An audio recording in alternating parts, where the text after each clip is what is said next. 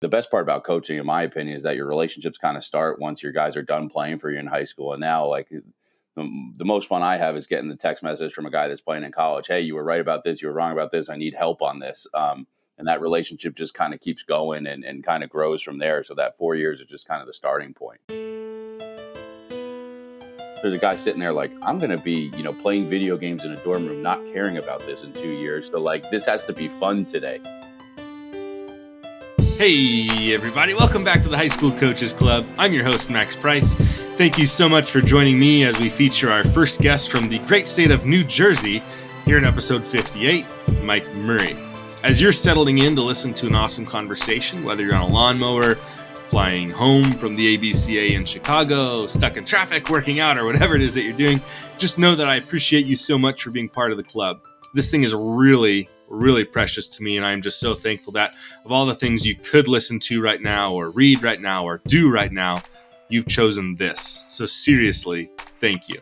And a huge thank you to Will and the gang over at Netting Pros for sponsoring the High School Coaches Club. I know I say it a lot, but it can't be said enough. Will Miner is one of the biggest supporters of coaches anywhere in this country. I can't thank him and Netting Pros enough for what they do for us. In addition to the design aspect of facility improvement, netting professionals specialize in the fabrication and installation of custom netting, digital graphic wall padding, windscreen turf protectors, benches, cubbies, and so much more. Obviously, baseball and softball are huge markets for Netting Pros, but they have customers in football, soccer, lacrosse, track and field, golf courses, probably even badminton, just about any sport you can imagine.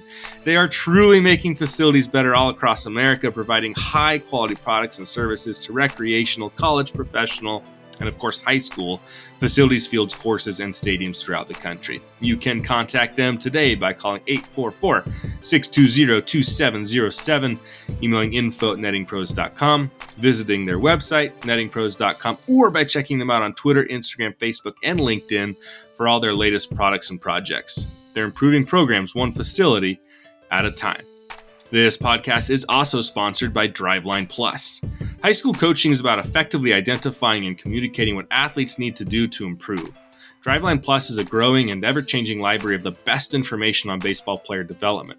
Members will find how-tos on different baseball technology and the latest research findings from Driveline's lab, along with inside access to Driveline trainers to make sure you can effectively coach your team. Plus, members also get the best discounts that you can find on Driveline training gear. Listeners of this podcast can get $25 off their first year of Driveline Plus by using the coupon code HSCC. That's the letters HSCC for $25 off your first year of Driveline Plus. Go to drivelinebaseball.com/plus to learn more. You can also find the link down in the show notes. As a Plus member myself for a number of years, I can't recommend it enough. In fact, maybe a week or so ago, I placed an order for somewhere around 20 dozen of Driveline's Good Enough practice baseballs. They're a lifesaver for our program. In this episode, I'm joined by the head baseball coach and athletic director of St. Joseph High School in New Jersey, Mike Murray. As you know, I grew up and currently coach in Salem, Oregon. A former coach in our league, Marco Tavera, reached out to me about a month or so ago and helped connect me to Mike Murray, who played professionally for the San Francisco Giants organization, spending a couple of seasons right here in Salem, playing for the then single-A affiliate for the Giants, the Salem Kaiser Volcanoes. I saw him play back then, and now, 10 years later, I'm honored to have him right here on the High School Coaches Club podcast. So let's do it. Let's dive in. It's episode 59 with Mike Murray. All right, I'm joined by Mike Murray. Thanks for being on the show with me. Thanks for having me, Max. Appreciate it. Yeah, I'm definitely excited to have you here. You played professionally in the San Francisco Giants organization, and from where I'm sitting right now, I'm about a 5-minute drive from where you played your minor league ball at the Salem Kaiser Volcanoes, and spent a couple years there. I'm sure just based on where I was in college and everything, and coming home for summers, I'm absolutely sure that I watched you play there. If not both years, at least one of those years. And then the saddest part here is in the last year or two, they were one of those 42 teams that Major League Baseball decided to cut. And so there's no more minor league baseball near me anymore. Sad. Very sad. I had 2 great summers out there in Salem Kaiser. I was lucky enough to play for Tom Trebelhorn, who was, a big league manager of the year at some point. He was awesome. for me being, we're sitting about 3,000 miles apart with me in Jersey. So the Northwest League was about as far from home as you can get. And, No kidding. but, for me, and kind of just an early message of kind of what baseball can give to you is, an opportunity to play baseball in, Spokane, Washington, and Vancouver, and Salem and Eugene, and all those places. So it was great for me. That was kind of what you hope for as a baseball player. Hey, send me somewhere I'm not from, to go see great cities and those different things. But yeah, I had a great experience out there. My host family, the Watsons, he was our team chaplain. They had 3 boys of their own, my host dad, and 4 of us boys. So, God bless Sarah Watson, who had 8 boys living in her house for those couple summers. But we had a great time. I'm hoping that Busick Court is still a thing out there. It was my favorite breakfast spot out there. But yeah, it was awesome.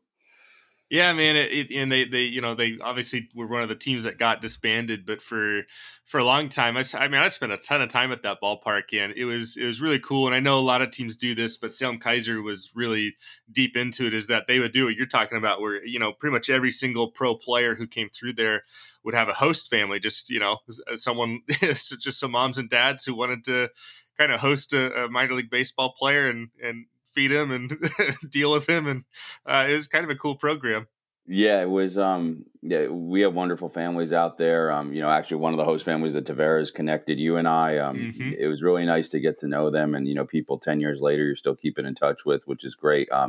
So yeah, sad to see all that go down. I know they were doing the Mavericks League or whatever it was. We're trying to follow it a little bit with Jerry. I don't know if Roofman still makes appearances out there, but it was it had the very minor league feel with the mascot.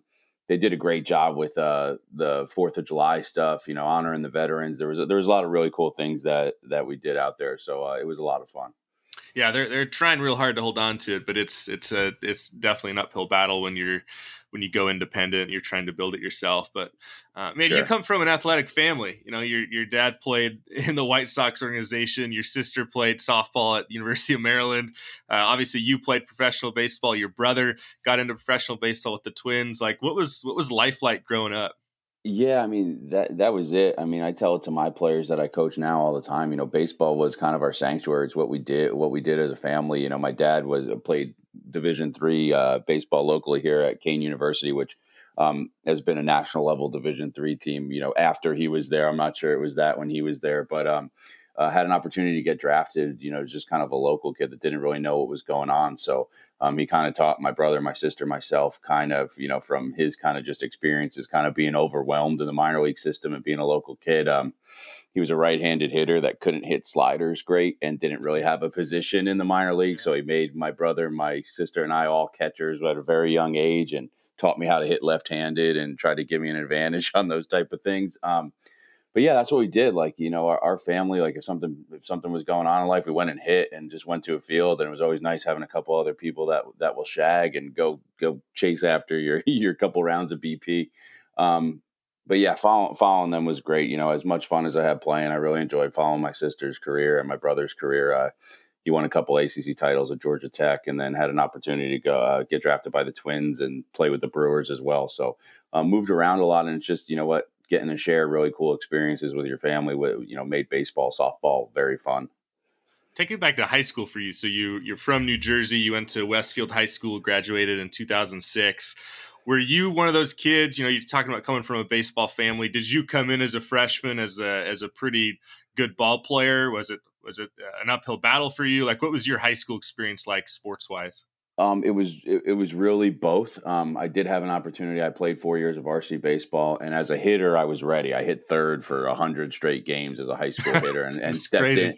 And I stepped in and could do it. I was advanced at that skill. But I was a catcher, and man, as a freshman on varsity, did I screw up a lot of things. I was throwing balls into right center field, and I had a lot of work to do there. I played for a legendary coach out here, our county's all-time wins leader, Bob Brewster. He actually just retired from coaching last year after coaching 1,000 games and 38 seasons and 15 county titles. He's fantastic, and I tell my players now and coaches that I deal with, the best thing he did for me was give me that opportunity to screw up when I was young. Like, he was very patient with me when, he kind of saw that, hey, this guy's going to be good once he figures out how to stop, trying to backpick guys in 10-run games and throwing the ball down the right field line and doing all the things I did. So yeah, it was both. Our high school kind of worked out where when I was in eighth grade, a big group of guys flushed out on a really good team. So it gave a couple of us young guys an opportunity to step in as freshmen. And the advantage there was by the time I was a junior, senior, I felt like kind of a grizzled high school veteran where you played a lot of games and had a lot of at bats. So hopefully the defense caught up a little bit, but a great experience playing there. Helped kind of shape how I kind of coach now and kind of the fun I had playing high school baseball. Tell people all the time, playing high school baseball is as much fun as playing in an ACC championship. I had an opportunity to play on Cape Cod. I had an opportunity to play in pro ball. Like they're all wonderful experiences, but like in trying to get players to kind of stay in the now and be like, this is just as much fun as, hitting a home run in pro ball. It's just a different experience. But that experience too, probably, I'm sure as a coach now, you've had players that, and I have as well, where you get a team together for a specific year, and going into it, you might start a kid who's probably, I don't know if not ready is the right word, but he's just going in that you're going to take some lumps with him, but like you talked about, the potential, he's going to be good, and sometimes you just have to give a kid a full season, maybe even as a freshman, where he's going to screw up a little bit. And you just kind of go with that because the long-term payoff is going to be there. Yeah, and I mean maybe I oversimplify it, but like we have a great county tournament where we are, and then our state tournament, and I kind of feel like everything up to those two is just learning about our team, learning about ourselves, and trying to find that adversity where guys can go through. You have to face it. I don't want the first time that our guys have adversity to be in game 25 in a county or state tournament. I want them to feel like they were pushed and challenged kind of up to that point. You can learn a lot from it. I don't know how many games you guys play out in the high school season out there. We have about 25 in a regular season, and then our tournaments. We're 26. Yeah. Yeah. So it's not the same as a college or minor league season where you're kind of just rolling out there 5 or 6 days a week. So it's kind of, I always find the psychology is a little interesting in that, it's more almost like a football season in high school where you got to get up for every game. Whereas in the minors or college ball, you're like, yeah, we're just kind of going to have this 4 or 5 game stretch where we just kind of roll it out there and adjust on the fly. So that's really important for our guys. And yeah, the young guys, especially, like, you got to learn to laugh at yourself and grow from your mistakes because, we're all going to kind of do them. No kidding. So I want to know how you got into high school coaching because everybody's path is a little bit different. Obviously, yours is quite different as well. Just to check on you, I obviously looked you up, and I'm looking at your Salem Kaiser stats, your minor league baseball stats, and I'm looking at a guy who, like, on paper, I'm like, this guy should have been playing more. Like you in your 2 years, and not to float your boat too much, but in your 2 years, you hit 331 with 8 bombs. You only struck out 52 times in 382 plate appearances. You were at a Northwest League All-Star. You were first team All-League guy. And your second year, it's not like you were really good, and then your second year you struggled. You were hitting 326. So how did you go from there to then getting into coaching high school baseball? Like what was that path like from one spot to the next? Yeah, so I mean, really honest kind of self-assessment and talking with Coach Treblehorn and other guys in the organization. So essentially, I had one big league skill. Like I had no doubt I could have been a major league hitter, just like we were talking about in my high school experience. I could really do it at a high level. I could hit. Most of my experience my second year in Salem Kaiser was DHing more than catching. Buster Posey, notwithstanding, maybe a little bit better baseball player than me, but other guys in the organization as well. And you know what? I'm 5'11". I'm not 6'3". I didn't really have first base or outfield athleticism as an option. So, I had those couple good years. I think I was, third or fourth for the Northwest League batting title that year. Had those conversations internally with the Giants organization that, hey, we like you enough to not release you, but, we don't really see you as a big leaguer playing defense somewhere. So, kind of felt good about, hey, I'm probably not going to be a big leaguer because I probably can't throw it or run well enough to do a different position. And kind of just had to self-reflect on, it's time. So when I got done playing, I had the itch to stay in it. I actually interned for a sports agency and then headed over to the commissioner's office in labor relations, thought I'd stay in baseball in some capacity. At the same time, I was doing lessons and running a club program. My dad had retired and was running a sportsplex out here in New Jersey. He ended up it was 8 years ago yesterday, he passed away suddenly, and I kind of got thrust into running that club program. And then that just kind of, I sat down and thought, I was like, baseball kind of connected our family. My dad was like, you know what, I'd like to give high school coaching a shot. I had the itch. I was training some of these club guys, and the St. Joe's Job parochial school here in Jersey opened up. Had trained some of those guys, applied for it, and rest is kind of history. It has continued to connect me to my dad, our family, and it's fun getting to kind of put guys on that path and hopefully have the same kind of nice experiences playing baseball that, myself and my family has gotten. Yeah, it's a neat story, and condolences to you and your family. I know loss is never easy, but kind of a cool experience for you though on the other side of it, of being able to use baseball as a way to stay connected to almost like your roots, essentially, right? Going back to your own childhood of just being a person who can kind of provide that same structure for other families and other kids and whatnot. So St. Joseph High School, that's where we are. Can you kind of give us, and I know almost nothing about it other than that it's in New Jersey. Yep. So for people like me, can you just give a rundown of what St. Joseph is like? Yep, sure. So we exist in, like, I guess what's the mythical central New Jersey. Like, people kind of argue if central New Jersey actually exists, but we're kind of right there in the middle of the state. From a baseball landscape, really good baseball state. But if you go down to like South Jersey by Philadelphia, you have like where Mike Trout is from, and that kind of area of South Jersey baseball. In North Jersey, we have a bunch of really high level parochials: Don Bosco Prep, Bergen Catholic, St. Joe's Montville, all turning out a lot of really high end players. We're in between there, non-public A school. Our school is kind of known as a basketball school. Carl Anthony Towns, Andrew Bynum, Jason Williams, all kind of rolled through our high school. So we've kind of been a basketball school, but compete with other non-public parochial schools in our area. Really good league. So yeah, we get to see pretty good baseball for being in the cold weather most of the spring, but get to coach a nice group of kids. I have 10 kids on our roster committed to college to play this year. We're kind of getting there, trying to kind of hit that next kind of step as one of the top 5 or 10 teams in our state. And we get to compete against a lot of really good teams. And then you're also the athletic director. So what's life like trying to balance being a head baseball coach and also the director of athletics? Yeah, I had an opportunity to add on AD duties after my first year as baseball coach. The guy that hired me as baseball coach thought I could be decent at it. Got thrust into it. You definitely learn a lot. I kind of try to keep that kind of coach's hat on at all times and just think about how you're kind of building programs and kind of what they need and how they need it. And you never kind of really stop being a coach. I think that's probably the easiest way to go about it. You definitely deal with things and I was 28 when I became AD. So you definitely started thinking about things that you didn't think about.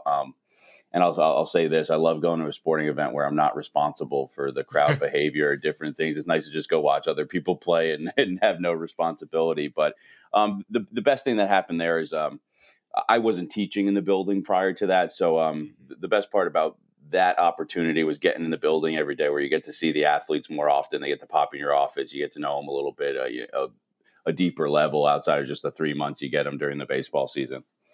So yeah, that first year then as the head baseball coach, then you weren't in the building at all. So when you first took over as the head baseball coach, what were some of your first steps? And then really specifically, like, how did you try to build relationships with players? Because as you obviously know, being in the building, it's a lot easier to, say hi to a kid in the hallway and talk to him in the hallway and have other conversations. But when you're not in the building, that aspect's kind of tough. Definitely tough. I took over. I got hired as coach in December, so we started kind of our preseason in March, and then going into our spring. The coach that coached my predecessor, Steve Bucagnano, he's now coaches in college at Kean University, where my dad played. Actually, does a really good job, and he had done a really good job with the St. Joe's program. He actually just had a 2014 grad of ours, Brandon Bielak, just made his major league debut last year. Won a pennant this year with the Astros. So he played for Coach Steve, a couple of years prior to me taking over. So there was a really good foundation. He did a great job they had a great program. They knew how to stretch. They were organized. They had a plan. So it was really coming in and seeing how my style kind of complemented what kind of existed already.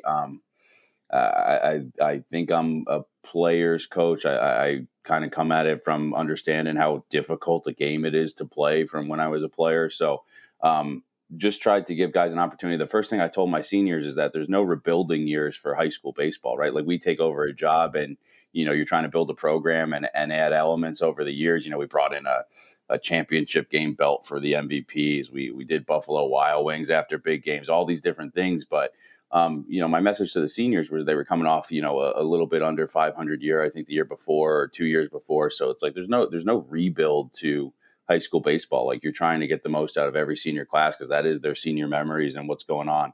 Um, my first year there, we had actually a really high level pitcher that had transferred out the year prior, right before I got there. So actually opened up an opportunity for a couple of our young sophomore pitchers to kind of emerge. One of them ended up, he's at Lafayette now, one of their weekend starters. So just gave those guys opportunities and kind of hit the ground running. And it was just a lot of fun. And then each year you're trying to build on it. And now I'm 5-6 years in where, you've had a full cycle of players that are your own. And that's really fun to kind of see a kid come in as a freshman and then leave. And then the best part about coaching, in my opinion, is that your relationships kind of start once your guys are done playing for you in high school. And now, like, the most fun I have is getting the text message from a guy that's playing in college. Hey, you were right about this. You were wrong about this. I need help on this. And that relationship just kind of keeps going and kind of grows from there. So that 4 years is just kind of the starting point. Let's get into that real quick since you brought up. What's something that a player has texted you about you getting wrong about college? That's a good point.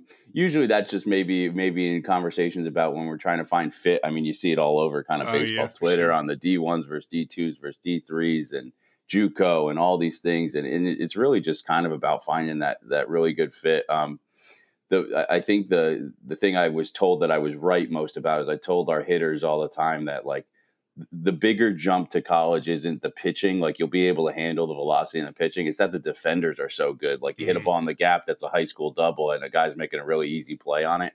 I had a couple of my hitters text me like, yeah, well, there's no way to get hits unless you hit the ball really hard. I was like, yep, that's kind of how it goes. That's hilarious. Yeah, man, it's a different jump, and for one of the big goals, obviously, for high school programs is, of course, we want our kids to, if they want to play college baseball, of course, or whatever sport it might be, we want to help them find a home and find a place that they're going to be happy and they're going to enjoy. But for some kiddos, that can be it can be a big hit when you go from high school sports to college. It's a really different world, and it's hard to explain it to kids properly because the difference in what you're allowed to do and what the other players are like. And all of a sudden you're going from being, the 18-year-old boss of your campus to being this freshman kid who's playing with, 22, maybe even 23-year-old guys. 100%. And my personal experience, I had an opportunity to play in college down at Wake Forest, and I stunk as a freshman. It was the first time that I was a bad baseball player in my life. My junior and senior year playing high school baseball in New Jersey, I hit over 500 twice. So baseball actually wasn't a game of failure for those 2 years for me. It's like, hey, I got to hit more often than not. And then I hit 202 as a freshman at Wake and about 130 at bats, and actually did some decent things throughout my freshman year there. But I had an 0 for 8 in an 18-inning game against Boston College, which was the closest to New Jersey we got. So it was all 24 of my extended family came up to see me go 0 for 8 and get pinch bunt for out of the cleanup hole in the 18th inning. But I was trying to have that. My brother, who played at Georgia Tech, exactly 5 years younger than me. So I was trying to preparing him for that as he was transitioning to his freshman year at Georgia Tech. And hey, these were the things I struggled with. I didn't kind of get off to the start I wanted to, kind of figured it out as a sophomore. And my brother went to Georgia Tech and had 11 at bats as a freshman and kind of had the same experience where you're like, God, we didn't really get out of the gates strong here. But I always use my brother as an example. He had 11 at bats as a freshman at Georgia Tech. He was very comfortable with it. He's like, Mike, the catcher ahead of me was a third rounder and a great player. I didn't deserve to play. And I was kind of getting on him hey, you going to transfer? You going to look at these things? I feel good about where I'm at. I feel good about kind of the plan I have with the coaching staff. He hung in there, ended up being an all ACC player, winning 2 ACC titles, captain of his team, hit 20 homers as a senior at Tech. He was right, but having that patience is something that I don't think we see with what goes on in the transfer portal and different things. And then there's times when transferring probably makes sense. And so it's very individual, and it's just trying to have those good conversations with your players and guide them as best you can. You're talking a couple things, earlier in the conversation, you brought up that, you got kind of the feeling that the regular season a lot, especially early on, is a lot of trying to just I guess almost provide opportunities for adversity for kids, and then just now mentioning the idea of making it to college and maybe not always being prepared for the amount of failure you're going to face after being maybe really good in high school. So from a coaching standpoint, have you built in any structures or practice things or anything within your program to try to I don't know, for lack of better terms, try to help kids fail more often, I guess? Yeah, I mean, we try to do it. I mean, obviously, the easiest way is through your scheduling. I mean, I try to schedule as aggressively as I possibly can to get them. Our league, you typically see 2 or 3 Division One arms at the end of our conference tournament, and our state tournament has some really high end parochials. So I'm trying to find 8 or 9 of those guys through the regular season where, I'd rather go 16-12 playing the best 25 teams I can find than go 24-2 and be surprised when we see teams at that level. The game just moves at a different speed. Um, from a organizational program perspective, it's really just trying to have those conversations with guys like, hey, you've got to be able to laugh at yourself. You got to be able to, like, you're going to strike out, you're going to make an error, you're going to throw a ball away. Like, we got to get past that and just understand, like, that's the worst thing that can happen on a baseball field. Like, it's not life and death. It's not this. This is a sanctuary, and it's how you learn to kind of deal with these things. I think handling failure for our guys is probably the biggest thing. I've seen it a lot out of the COVID pandemic, where all of our kids feel like they've missed something, right? Like for the last 20 months, it's kind of been grinding it out. We missed a full season in 2020 here in Jersey. And it's just like everybody's trying to make up for that. And I see the stress level on kids that are hoping to play in college, and even the kids that are just trying to enjoy baseball, like they haven't gotten to do it. So we just talk about those things a lot. We try to get them comfortable. We try to not give them the out. It's not the umpire's fault. It's not somebody else's fault. Like, we got to go be like hyper accountable for kind of what's out there.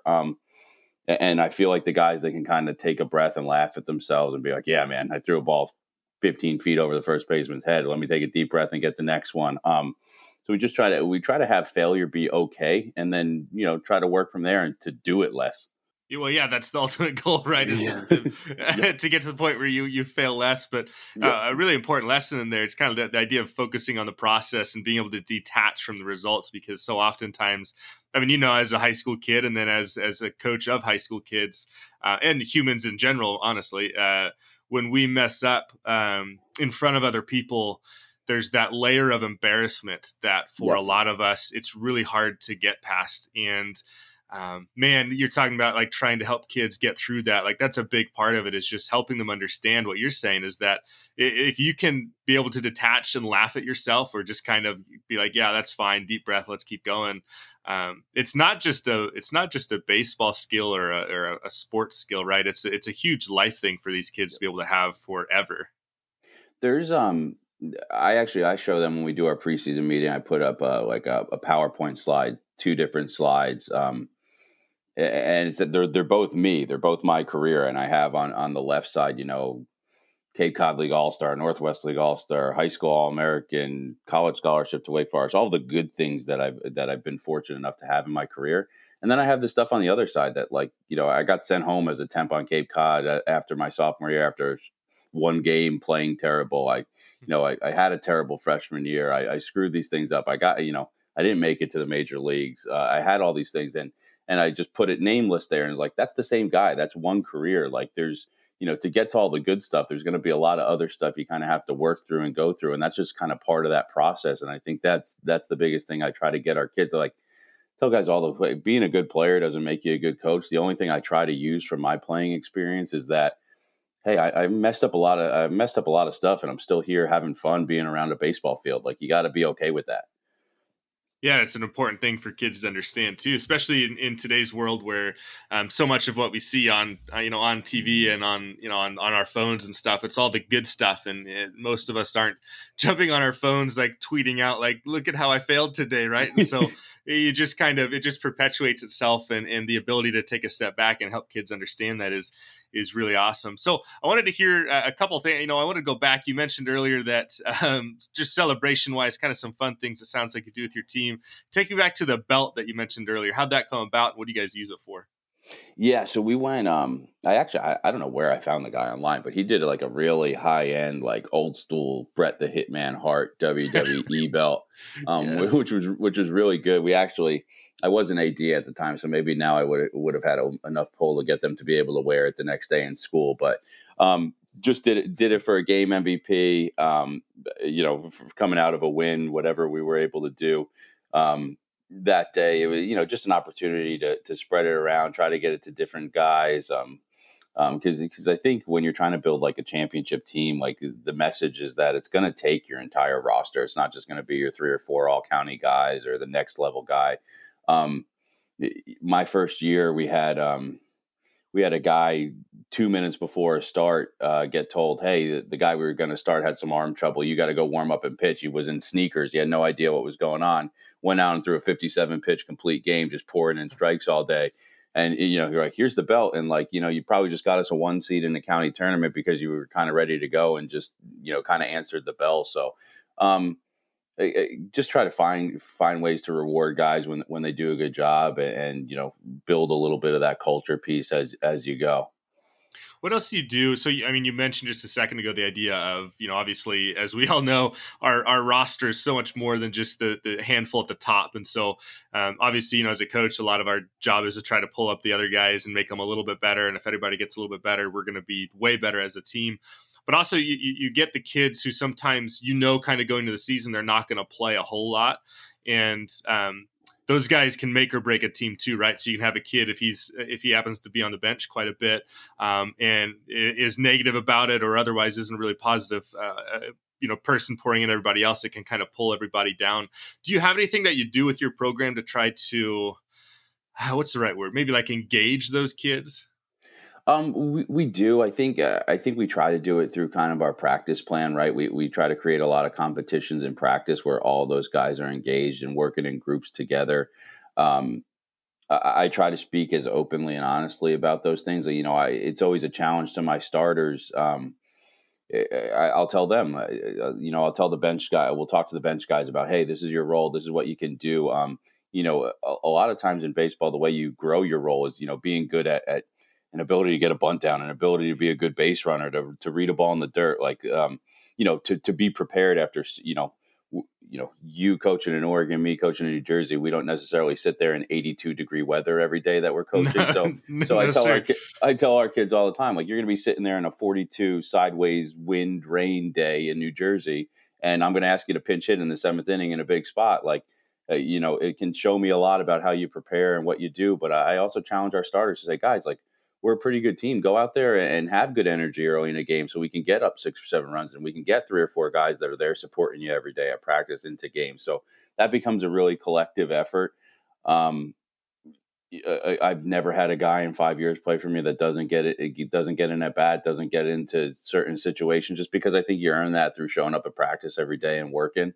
Um, and it's just, I tell our guys all the time, you win a county or state title, all 25 of you are in a picture. It's not just going to be your 6 best players, right? It's going to be about doing something and accomplishing something as a group. I tell my guys flat out, like, guys, there's guys on this team that play way less innings that I like more as a person, that are really good kids, that are really, like, Yeah. like, I'd rather Yeah. have dinner with that guy than you, but you just happen to throw 92 and you're pitching.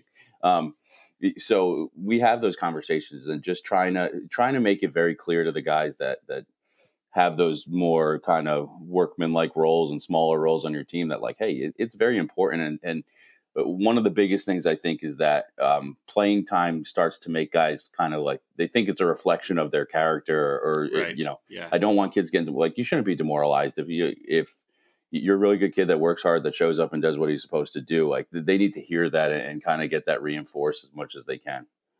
No, I love it. It makes so much sense too, because you're right. I think a lot of times, as as high school kids, oh man, when they don't get in, you can kind of see, maybe not even get in, but even if they get in and don't, maybe they get one opportunity, it doesn't go well, and you can just see sometimes that feeling of just, I don't know if dejection's the right word, but it just doesn't sit well with them, and you can start to see that the opportunity for that to kind of spiral out of control. And so I think what you're saying is really important, this ability to communicate as coaches and not be afraid of going and sitting next to that guy and having that conversation with him.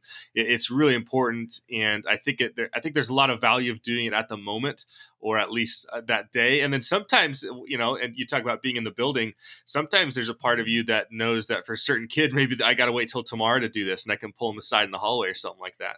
And I think it leads into something else about leaning on your staff and having a good staff around you, because I found as head coach, there's guys that are mad at you because you're the guy that fills out the lineup and isn't putting them in there. I'm fortunate. I coach with a great group of guys that I have an assistant coach that's really good at this stuff, and I'll go up to him and be like, hey, we're not putting this kid in the lineup. Can you just go grab him and tell him why we're doing it and what we're thinking?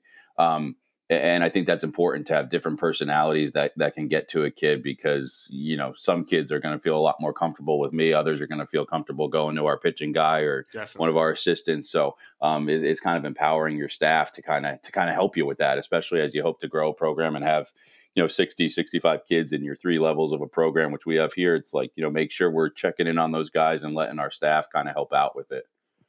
Well, that's a great point, a really great point, because I think so oftentimes as the head coach, like you're saying, sometimes it seems like the assistant coaches get to have a better relationship with the players. Not all of them, but a lot of the times. And that's part of it, right? Like we write the lineups and you kind of have to be accountable for the decision. So you just have to, sometimes it's easier for parents to have those conversations with assistant coaches. For players, it's good to have those additional layers. How'd you go about building your staff? Because I think that's a big challenge for a lot of high school coaches is if we could just, get a piece of paper out and write down our ideal staff, we'd all have amazing coaching staffs. But it's a lot harder to go out and find actual human beings that can come and coach and be part of your program. So what was your strategy like trying to build a staff that you could trust and that you thought would be good with kids? Yeah, that was good. So, I mean, I was fortunate coming out of like the club baseball and the indoor academy type thing where I had some guys that I trusted from, prior to being a high school coach. Then it's just figuring out guys that can logistically do it. St. Joe's gets out of 2:10 a little bit earlier than public school. So, it kind of rules out some public school coaches from different districts that can't get there on time. You have guys that work with academies or club programs that don't necessarily want to hop into high school coaching because New Jersey restricts when we can work with players in the off season, different things. So that can't eat into their business. So for me, I was lucky, found some guys with some different backgrounds. My varsity assistant for the last 6 years has 2 daughters that play college soccer and went through, and he loves baseball and has been with me and our club organization for the last 6 years. We have a pitching coach, Ralph Citarella, that pitched in the big leagues. He shows up because he loves it. I have another assistant, Tommy Hennessy, who was my freshman coach for a couple of years and found his way to our staff. My freshman coach, Craig Goldberg, stayed in place the last 5 years. Matt Downey came on as our JV coach. All different, a little bit different personalities. My first 2 years on staff, I was the youngest of our 5 coaches, which is weird.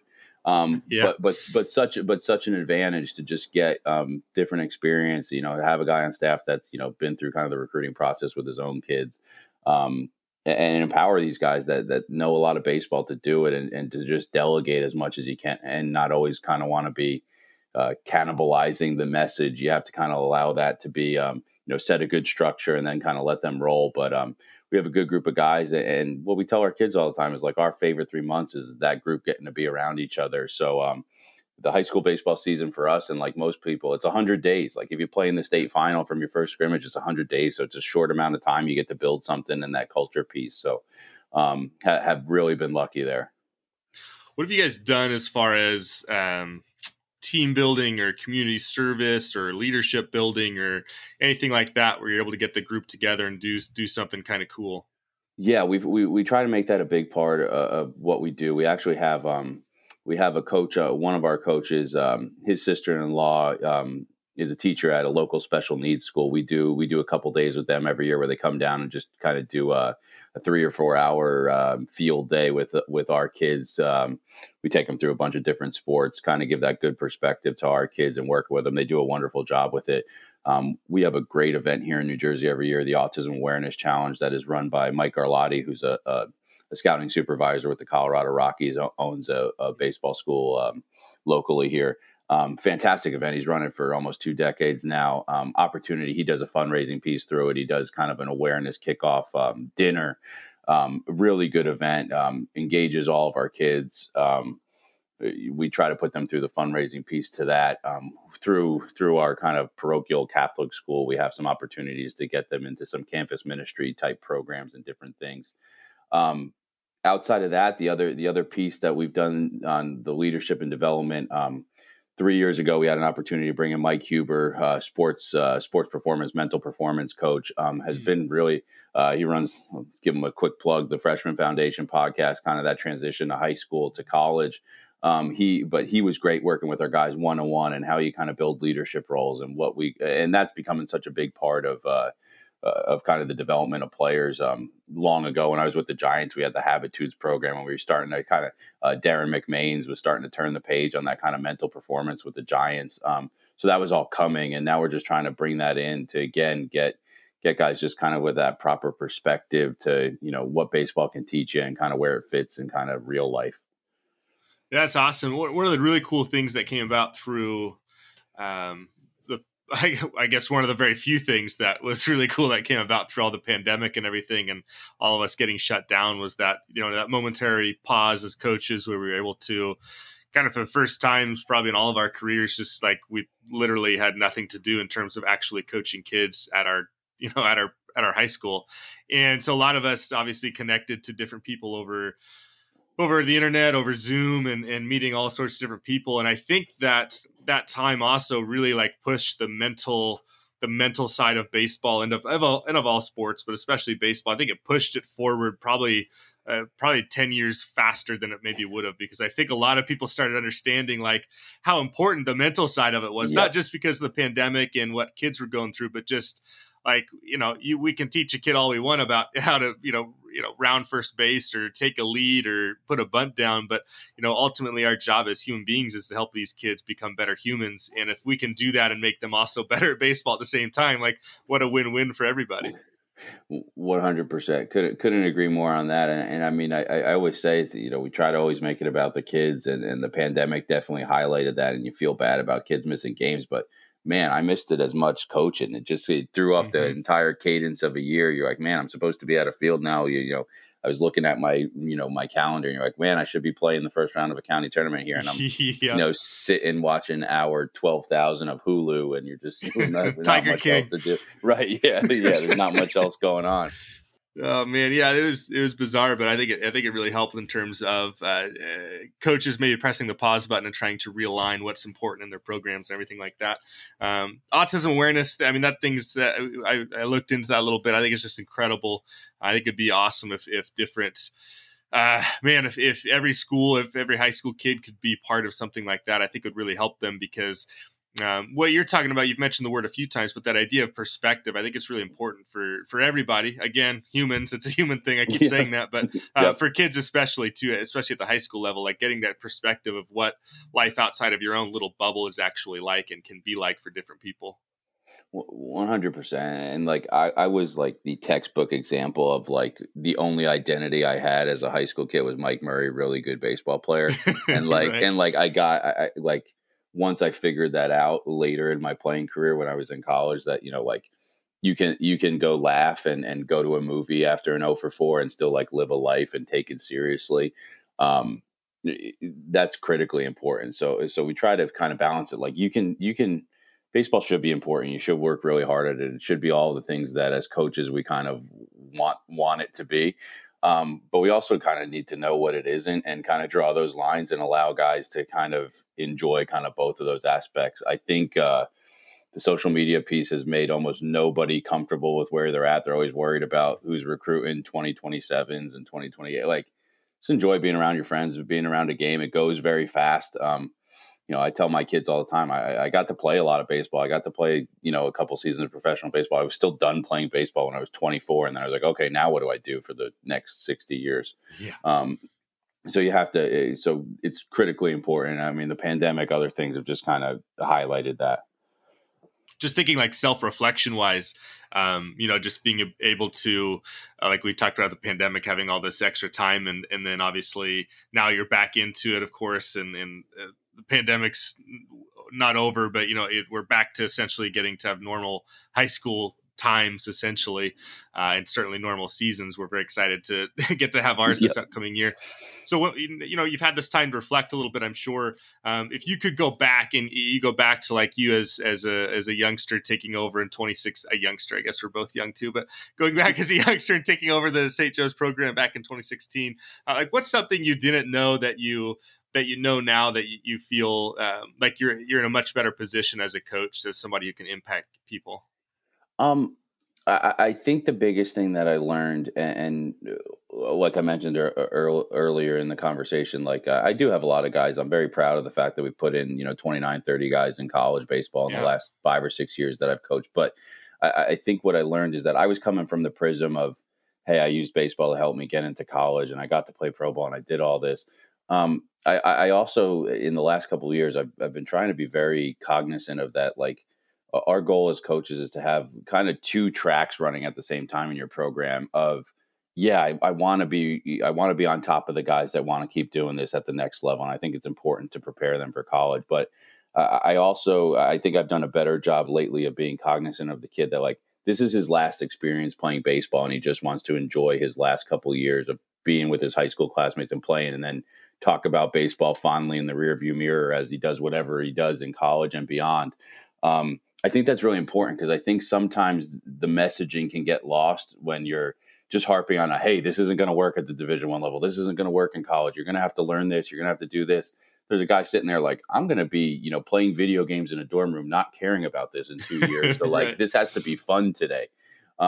So I've been trying to kind of balance those two things. And I think most kids just kind of get, hey, if I'm working toward a common goal with my teammates, I'm getting better at something. But kind of just having that understanding that not every kid is going to be as, locked in and spend their whole life on baseball like I have. So it's trying to understand the different perspectives and viewpoints that you have kind of sitting in your dugout at any given time. I came to a similar realization this past year. We got to play. It's like a 15-game season this past spring, and that was it. There's no playoffs or anything like that. You just kind of like 15 games, go play. It was kind of weird because when you take away the like playoffs or the league championship part of it, like all of a sudden you're just playing to play. And a lot of us in our little team in our program, like we really struggle with that, because it was really weird for us, because you got done with the game and you won or lost, and you were like, all right, well, let's go back to work tomorrow, I guess. And it was just really weird. And then on top of that, I had a couple kids who, one in particular, his name was Connor Robostelli. Robo is what we called him. He had already been accepted into lineman school. So he was going to head off to Idaho as soon as he graduated to go become a lineman. Now he's down in Texas, posting pictures every day of him up on some horrible weather, just, fixing lines. But it was really interesting for me, because it put, talking about perspective again, for me, it put it in perspective for me of like, this what we're doing today has to be, it can be important and it can be hard and strenuous, but ultimately there needs to be some fun in it. Because if there's not, like, we're totally missing the boat on why a lot of our kids are signing up to play our sport in the first place. 100%. I think that's a great example. And I think, that type of kid is what I become more conscious of, is like, last playing experience, something that you can hang your hat on and say, this was really good. That becomes very important. So I wanted to kind of finish this up by just kind of giving you one last chance at the mic. And I don't know if obviously there's tons of stuff we could have gone into that we didn't. We could have talked fundraising. We could have talked how you approach sack bunting or your leadoffs at first. We could have talked about, building leadership, all that stuff. There's so much obviously that goes into coaching high school baseball that we can't get through in 4 hours of a podcast, let alone, one. But just if there's anything we missed or any important lessons or advice or just whatever you want to do, just kind of hand the mic over to you one last time. No, I think that's it for me. Baseball's always been more about the relationships and the different things. That's my hope out of this, right? Like I think as this will probably be put out on baseball Twitter, which can be a very positive or negative thing. I think overall, I just want every path, any path can work for anybody as you're figuring all this out. And what you're kind of left with is kind of the relationships and the teammates you have. And I think trying to take it as seriously as we can, trying to be as advanced as we can, but that perspective word is the word that I've always had. I went to baseball after my parents got divorced, after my dad passed away, after I had bad things in real life, not the candy store of a baseball field, but in real life, like it was a sanctuary. It was where I kind of, had that peace and could just kind of unload and enjoy.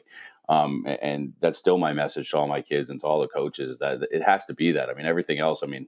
Everything else is times 100 stressful these days. So you have to find that kind of joy in doing it. And, if your joy is trying to figure out a better bunt defense or how to get the most out of a first, third play, like that's great. It really is, but we just want to keep that perspective and go. And it's wonderful in the same token that, we're connecting from 3,000 miles away. Hopefully I'm back out there at some point to get the best hot dog on I-5. But that's the message, that it's a really good game. And ultimately, what you're left with it is your memories and your experiences, just connecting those two things. Mike Murray, head baseball coach, athletic director at St. Joe's. Really appreciate you coming on with me, and especially around the holidays, and just appreciate you and everything you're doing for kids and whatnot, and for coming on the show, and an extra appreciation for you for playing for the Salem Kaiser Volcanoes. So again, just really appreciate your time and having you on the show. Thank you. Yeah, Max, thank you so much. This was really great. I'm looking forward to following you and your guys out that way. It'll be a lot of fun. Take care. Thanks. I'm sure you've all heard of the concept of 6 degrees of separation, but in the coaching world, especially the baseball community, it's more like 2 degrees. I'm super thankful to Marco Tavera for connecting me to Mike Murray, and man, did he deliver just a rock star, doing it for all the right reasons. If you aren't signed up for the weekly newsletter, or if you haven't picked up some High School Coaches Club stickers, you should definitely do so. Head on over to highschoolcoachesclub.com to get started. Don't forget to leave a rating or a review if you're listening on Apple Podcasts, and hit that subscribe button wherever you're listening. Most importantly, though, if you found any value at all from this episode or any previous episode, please share this thing on social media to your followers, via email to your fellow coaches, or through the old-fashioned word of mouth. It doesn't matter how you do it, just find a way to bring a few more listeners in who might benefit. That's how we all get better, and that's how we grow the club. Huge fist bump to Coach Murray for jumping on the call with me. Thanks again to Netting Pros and Driveline Plus for sponsoring the episode, and to you for clicking that play button. If you have any recommendations for people who should be guests on the show, be sure to reach out to me, even if that recommendation is you. Follow the club on social media, Twitter, Instagram, Facebook, at HS Coaches Club. You can follow me on Twitter, at Mr. Max Price, and can reach me via email, max@highschoolcoachesclub.com. All right, that's all I got. You're awesome. You matter. Thanks for all you do. And as Coach Lee would say, loving you.